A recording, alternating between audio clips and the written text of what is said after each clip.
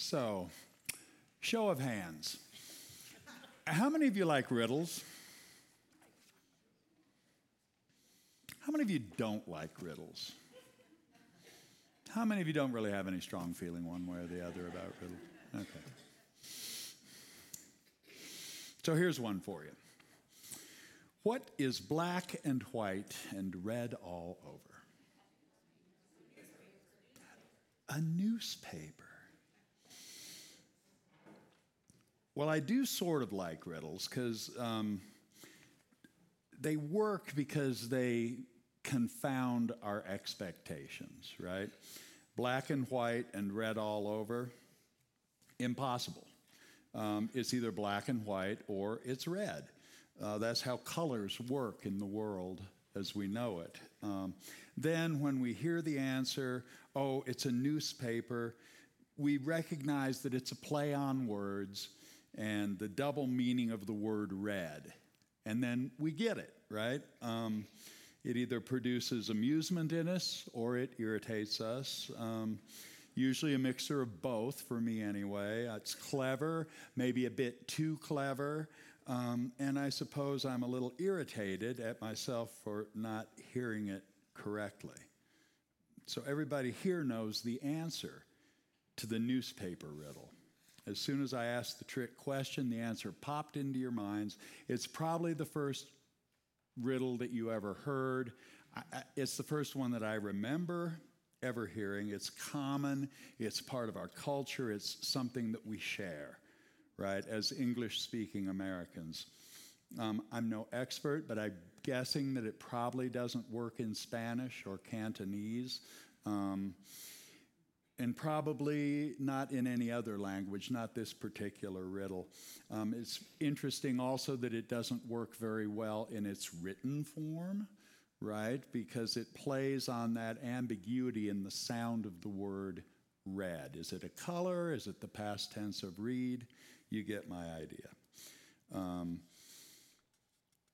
So here's another one for you. What's black and white and red all over? Skunk on a highway. Right?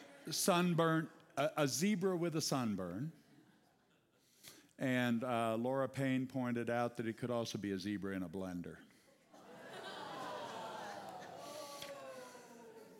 But I love all of these different answers, right, to this same really familiar riddle that we all know, because it sort of doubly surprises us, right? Oh, wait, I thought it was a newspaper. No, it's any of these other things.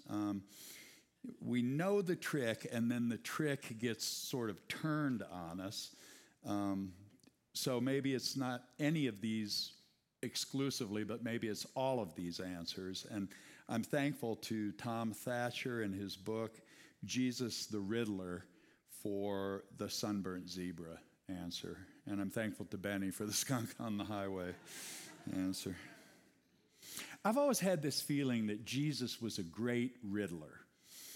He definitely was a great storyteller, a master storyteller, and we know that he often uses stories to both puzzle and enlighten the people that are listening to him. And he does it very skillfully because he uses everyday language, and his characters are ordinary people, or at least people that his listeners could relate to somehow. Maybe a king or a master. They may not be either kings nor masters, but they know what to expect from a king or a master. Slaves. They might not have been a slave, but they understand the master-slave relationship. Sometimes the people in his stories are parents, children, siblings, husbands, wives, widows, people living in community, sharing a culture, fully embedded in a very specific time and place.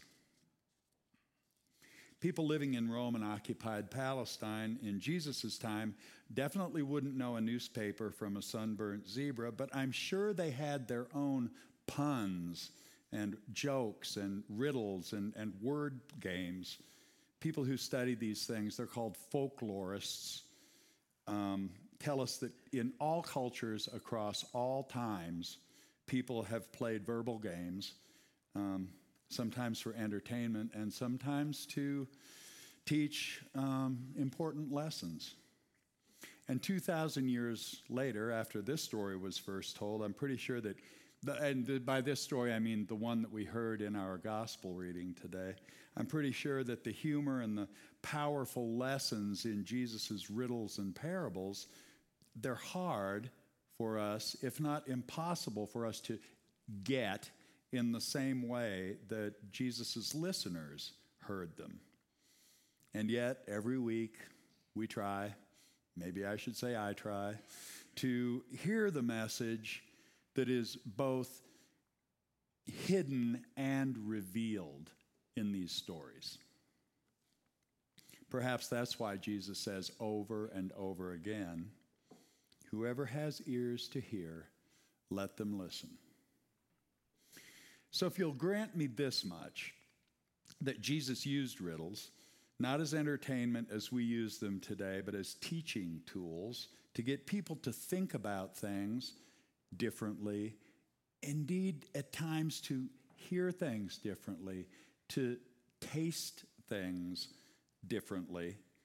He defied their expectations at almost every turn of phrase, and I'd like to take it one step further. I'd like to propose that occasionally Jesus led them down the path of a story or a riddle until they thought they were decoding the message, answering cleverly, and then he threw them a curveball.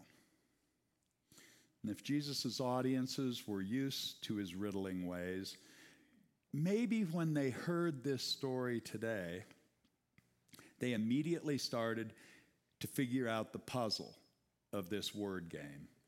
This master who goes away and leaves fortunes to 3 of his slaves, 2 of them very shrewd, probably wise in the ways of the world. They invested the fortunes given to them. As a little of a side here, a talent was an amount of money in those days, and it was worth about anywhere between 15 and 20 times, 20 years worth of labor. So a talent is a huge amount of treasure. The person that got 1 talent got 20 years worth of their wages. The person that got 5 talents got 100 years worth of their wages. Just a little aside. So the first 2 slaves invested the talents that were given to them, doubled their money. The 3rd slave, the cautious, the prudent one, dug a hole and buried his fortune so that it would be safe, I assume. The master returns after a long time, and the slaves return his money, 2 of them with interest, 1 without. The master is overjoyed at the ingenuity of the 2 slaves who invested his money, and he's outraged by the one who played it safe. He chews him out, condemns him to the outer darkness where there is weeping and gnashing of teeth. I can envision his listeners trying to parse this story out, and I can imagine some of you, and I don't need to imagine because I was watching your faces as Christy read the story, that you were trying to make some sense out of it too. Is it a riddle? And if so, it means something entirely different than what it sounds like. So what does the master represent? What are the huge fortunes supposed to be? Where did the master go? And why would he divvy up his fortunes the way he did? What's really going on here in this story? What can Jesus have in mind? Why would 1 slave get thrown into the outer darkness? What is the outer darkness anyway? And why the weeping and gnashing of teeth? So, because you've heard this story before, I'm guessing that you've probably heard this preached a time or two if you hang around church. I've preached it myself. And you know that this riddle sort of has a standard answer to it. On one reading, the Master is God, who gives us all special gifts, fortunes, if you will. And some of us are more gifted than others. And we're supposed to use our gifts, right? To invest them in the world, not dig a hole and bury them to keep them safe. So far, so good. I'm with him so far. This teaching makes sense, I guess. It sounds in harmony with other teachings that we've heard Jesus deliver about a gracious God, a gift-giving God, and that we're supposed to use our gifts and not hoard them away, and to live out in the open where we're vulnerable, not safe and sound in a hole. A God of love who wants us to know how deeply we are loved and to act accordingly, spreading the love around. This interpretation is perfectly fine. It's a useful, beautiful message. It's one that can form us in the Jesus love story. And there may be a more subversive lesson hidden in plain sight in this strange parable riddle that we heard today, because the story takes this strange turn, right? Suddenly, the God we were expecting becomes, to my ear at least, unrecognizable. He becomes greedy, angry, and vengeful. He, and I'm going to use the masculine pronoun here today in this context, he even says something that I don't believe that Jesus attributes to God anywhere else that I know of. For to those who have, more will be given, and they will have abundance. But from those who have nothing, even what they have will be taken away. It takes some real mental and spiritual gymnastics for me to reconcile this description of God with the God of grace that we know and love. So I wonder if Jesus is intentionally leading us in one direction towards thinking, oh, so this is what the kingdom of heaven looks like, to the abrupt realization that, no, in fact, this is exactly what the kingdom of the world looks like, and it doesn't look very pretty. Jesus' lesson today may be more a social critique rather than a teaching about the kingdom of heaven. Maybe the rich man isn't standing in for God. Maybe he's just a rich man, opportunistic, and in the end, a vengeful man.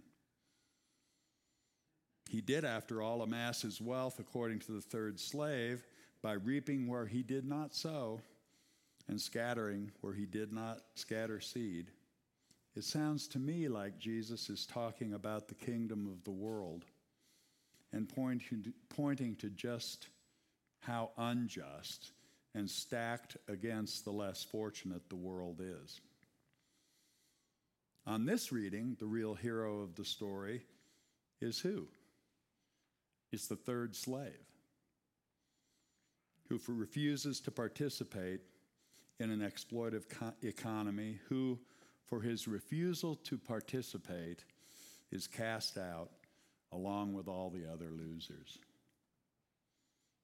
I don't know for sure. Maybe Jesus had something else in mind when he told this story, but bear in mind that he told it just a couple of days before he was arrested and crucified by those people who were fully invested in and who profited from a system that was both materially and spiritually all about exchange and transaction and worldly power. He told this story a couple of days before he was chewed up by the machine and cast into the outer darkness of death on the cross by hard, vengeful men. Maybe this story is a prophecy, but not the kind of prophecy we expect when we first hear it. It could be a very clear-sighted critique of how the world worked in Jesus' time and still works to a large extent today, and what the consequences are for those who refuse to play the game. And Jesus rarely played the game by the rules. He knew what fate awaited him, and he faced it head on. He went to Jerusalem knowing exactly what awaited him there. Of course, if I'm right, and Jesus was indeed the great riddler, he saved the most unexpected punchline for the last. After the powers of the world had killed him, they must have felt confident that they had thrown him into the outer darkness for good. And then he came back. Power and vengeance did not rule the day. The way of the kingdom of the world can be harsh and unfair. Some of us get richer. Those of us who have get more. And those with little or nothing, even that is often taken away. Jesus' whole life, death, and resurrection, hard to understand, perhaps one of the greatest riddles of all time, has an unexpected and beautiful resolution. Somehow, as unlikely as it seems, love wins. I believe that. It's why we're here today. And for that, and for you all, I am very grateful. In advance, happy Thanksgiving, everybody. Amen.